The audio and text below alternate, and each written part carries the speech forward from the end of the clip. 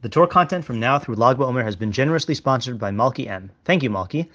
June is less than a month away, which means that I'll soon be transitioning into summer writing mode, with more Substack articles and fewer recorded shiurim.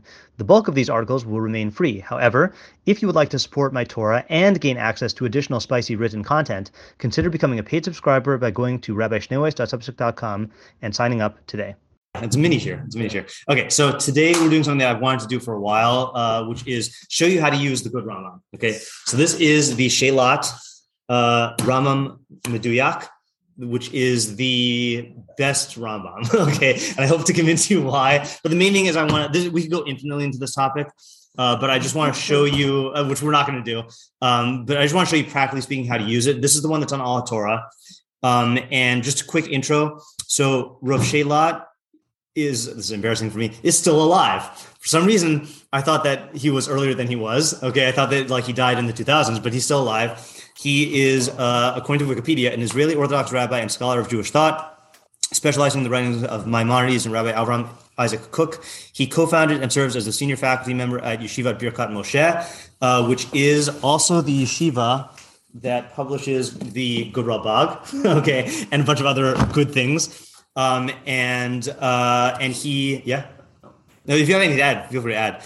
I was how the screen went off. But it's been doing that. Yeah. Also, this yeshiva is associated with Rabbi Nachum Rabinovich, who is our hero of the year, who is the author of the Yad Pshuta. Okay, so this is a very chashuv cohort here. Okay, so Rav Shelat, I think, has been working on this Rambam for a very long time, and it was recently completed. And then he made it available graciously to All Torah. So the main thing you need to know, again, we're going to focus on the practical because we could go infinitely in terms of the whole history. The main thing you need to know is how to use the Shelat, okay? And the key, so what I started on this ambitious project over the summer, which I only did for one day, which is to translate the entire Shelat introduction into English. Oh, wow. And I told Rabbi Novetsky, I'll do that. And I'll just do it whenever I have a plane ride. I'll just do it on the plane, not taking into account that I'd be very tired coming back on the planes for stuff. So I started to translate it and I would like to finish it. I got through a bunch of it, but not all of it. So the main thing is like this, is if you look at the Shelat anywhere in the Rambam and you look at the footnotes, you'll see these little aleph and bets and dalets and gimels, okay, and things like that. So here, I'm going to start with the most practical thing, okay, which is aleph, bet, taf, and gimel are the most accurate manuscripts, okay?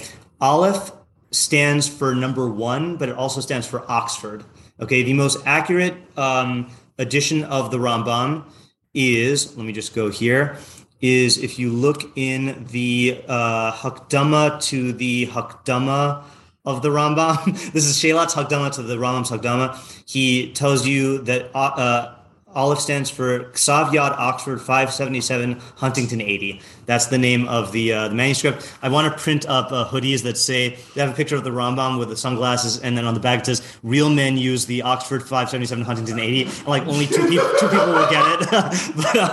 But so there is the legendary Rambam, the Lahavdil Holy Grail of Mishnah Torahs, which is the one that the Rambam himself wrote.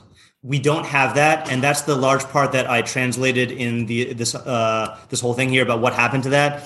It says, let me just read from my translation here really quickly, because this is like the Indiana Jones part of the thing. It says, so the original, most accurate version of the book, this is my translation, written by the hand of Rabbeinu, was preserved by his descendants in Egypt for about 200 years. But after that, all traces of it vanished.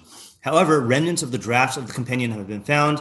So things were found in the Cairo Geniza, et cetera, et cetera. So this Oxford manuscript, which is known either as the Oxford or the Sefer HaMuga, which means the critical edition, is known by, it says here, this is the most accurate or the best edition of the Mishnah Torah we have. Noselav es ishuro shel Rambam. It bears the signature of the Rambam Zal, the etzem ksav yad kacho in his holy handwriting. Okay, that says Huga misifri ani Moshe Rabbi Maimon Zatzal. Okay, I don't think he wrote Zatzal. What do you think Zatzal from Maimon? Oh yes, correct. Yeah, right. That makes a lot more sense. Rabbi Maimon Zatzal. Yeah, right. So basically, the Rambam checked over this edition, which was copied from his own personal version, and he signed off on it. Okay, V'hu kol es Sifrei Hamada ve'Ahava b'krach echad. It has Sefer Hamada and Ahava in one volume.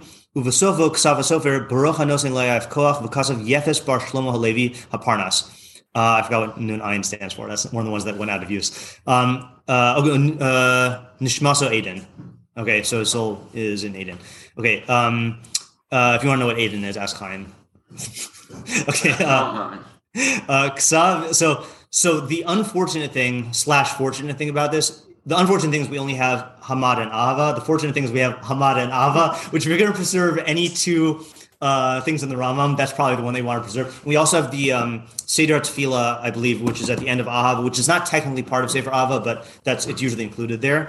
So he says, "Ksavia nichtav b'Mitzrayim b'chai haRambam mitoch achas ha'atakos shayu mitzuyos sham." So this manuscript was written in Egypt during the lifetime of the Rambam, out of one of the copies that was found there. Huga al yad magia al pi ksav yado hamakori shal Rambam, and then it was corrected using the Rambam's original legendary holy hand manuscript.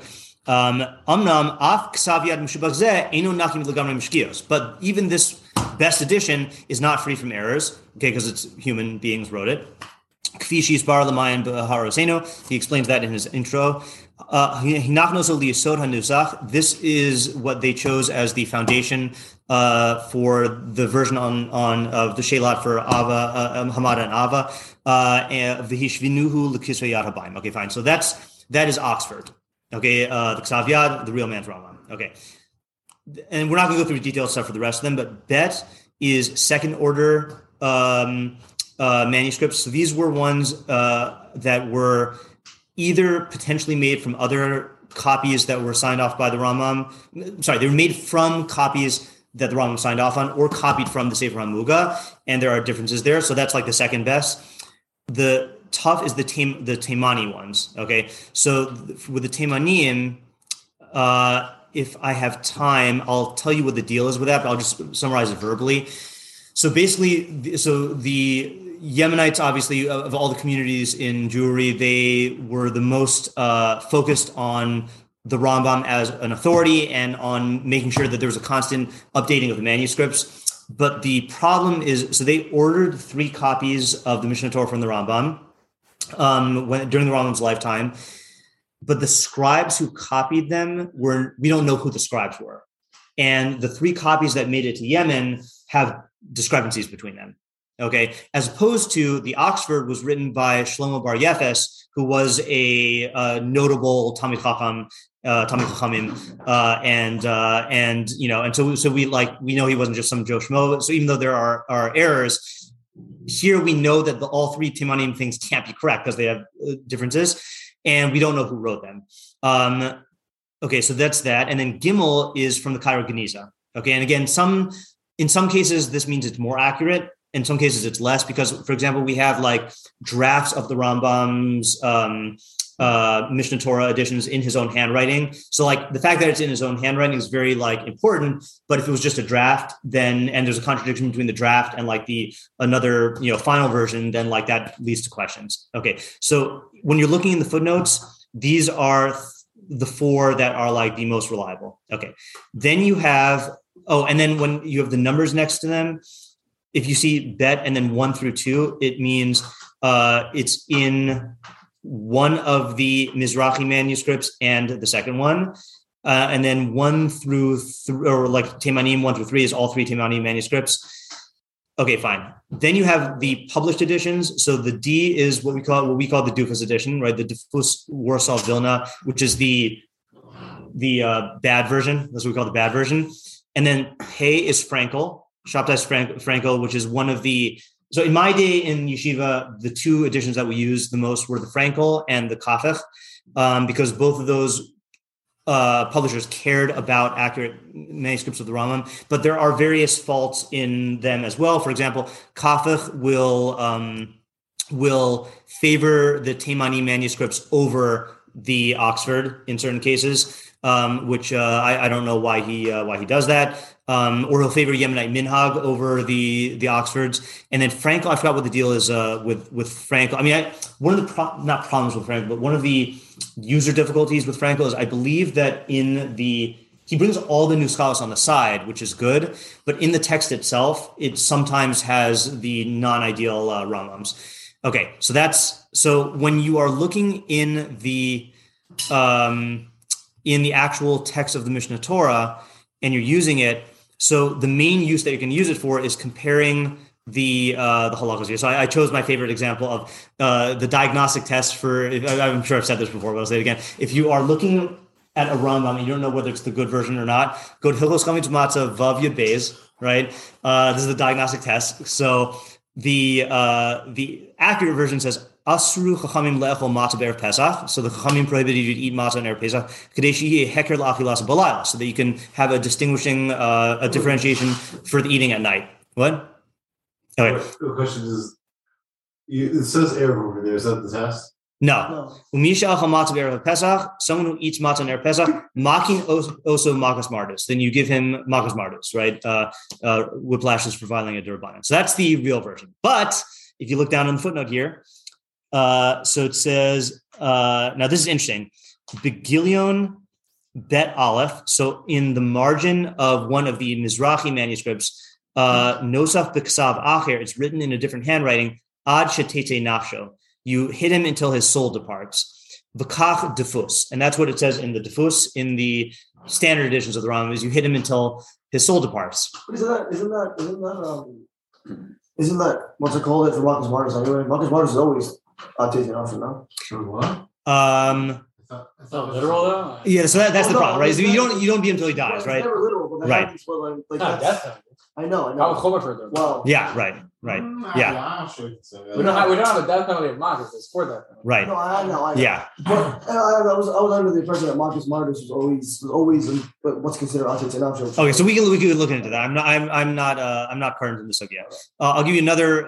This one when I've asked other people about this. So this. So you're saying if it says actually not sure. Oh, so then you know that it's a doofus one. Yeah. Okay. Here's another test, and this one I got to credit Abigail Lev for because she pointed this out to me. So in the actual Rambam, it says in Brachos Hevav, Hakol Chayavim B'Birkas Hazimun, Kederech Shechayavim B'Birkas Hamazon. Right. So everyone is obligated in Birkas Hazimun just like they're obligated in Birkas Hamazon. Afil Kohanim She'achlu Koche Kochim B'Azara. V'chein Kohanim V'Yisraeli. That's interesting. Sha'achlu ke'achad. So if Kohanim and a Israelite eat together, v'achlu Kohanim truma v'Yisrael chulin chayavim b'zimun. Then he says, Nashim v'avanim uktanim chayavim b'zimun kechiyuvan b'birkas hamazon. So women and servants and ketanim are obligated in birkas hazimun, just like they're chiyuv in birkas hamazon. But in the defus, it just takes out the whole thing of women having a zimun. Okay, it says Hishmit halacha chashuva. It's omitting. So it says bedalid lesa minashim. So in the diffuse editions, it is lacking from this last sentence and on. Hishmit halacha chashuva. This is omitting a very important halacha. She'ena nishmas me'ahemshach, which is not, I guess, supported or inferred from the from what follows. Yeah.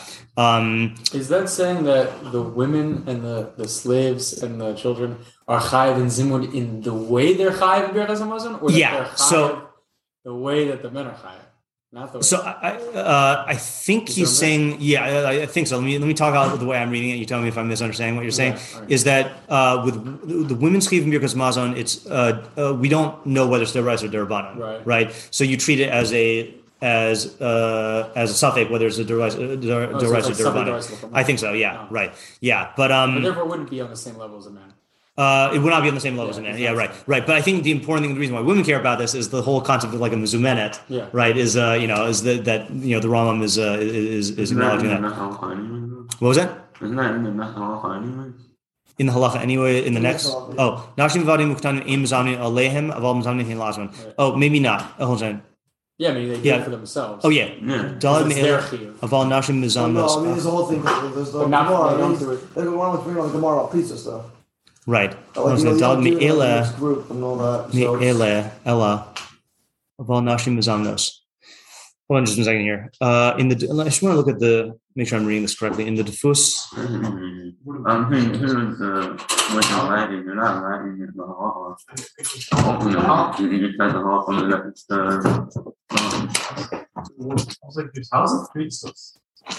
That's the Gemara says for the Nashim. Some Zooms could get really wild. Yeah.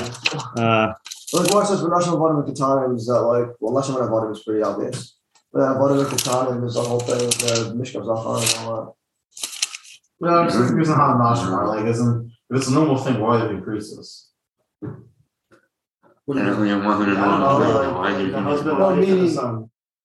Huh.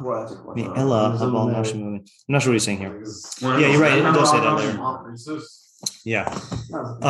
Okay, that's the end of our time. But that's just the basic way to how to learn it. But if you are interested, though, in this in that Hakdama, he basically goes through the history of every version of the Rambam and what happened to it. For example, basically when the Rambam's family left Egypt, there was the handwritten version of the Mishnah Torah and then the handwritten version of the Pirush Mishnayos. So part of the family got the Pirush Mishnayos and part of the family got the original Rambam, and the original Rambam was lost, and the Pirush Mishnayos survived for a much longer time. And that's also what they have on Al Torah as well, parts of that. But it's very interesting, but not from a learning perspective, just more from the history, archaeological perspective. But yeah, the main thing, and if you ever need the reminder about what the code is, the place where you find this, I'll show you how to get there. So if you're going from Al Torah, the way to get the code is Mishnah Torah, and then you go to the Hakdama, and then Mavo, preface, and you go to you scroll all the way down. You click Khan, which is taking you to the Shelat, and then this is Shelat's introduction, and then you scroll all the way down to the very bottom, and it has the key. Yeah. Cool. Okay, so good. We did it in one shot. I was hoping we wouldn't go on beyond that. Okay, so let's talk about what we want to do between now and the break. If you've gained from what you've learned here today, please consider contributing to my Patreon at www.patreon.com/Rabbi Shnei Weiss. Alternatively, if you would like to make a direct contribution to the Rabbi Shnei Weiss Torah Content Fund, my Venmo is at Matt-Shnei Weiss, and my Zelle/Chase QuickPay and PayPal are mattschneiweiss@gmail.com. Even a small contribution goes a long way to covering the cost of my podcast and will provide me with the financial freedom to produce even more Torah content for you. If you would like to sponsor an article, shir, or podcast episode, or if you are interested in enlisting my services as a teacher or tutor, you can reach me at rabbishneiweiss@gmail.com. Thank you to my listeners for listening. Thank you to my readers for reading. And thank you to my supporters for supporting my efforts to make Torah ideas available and accessible to everyone.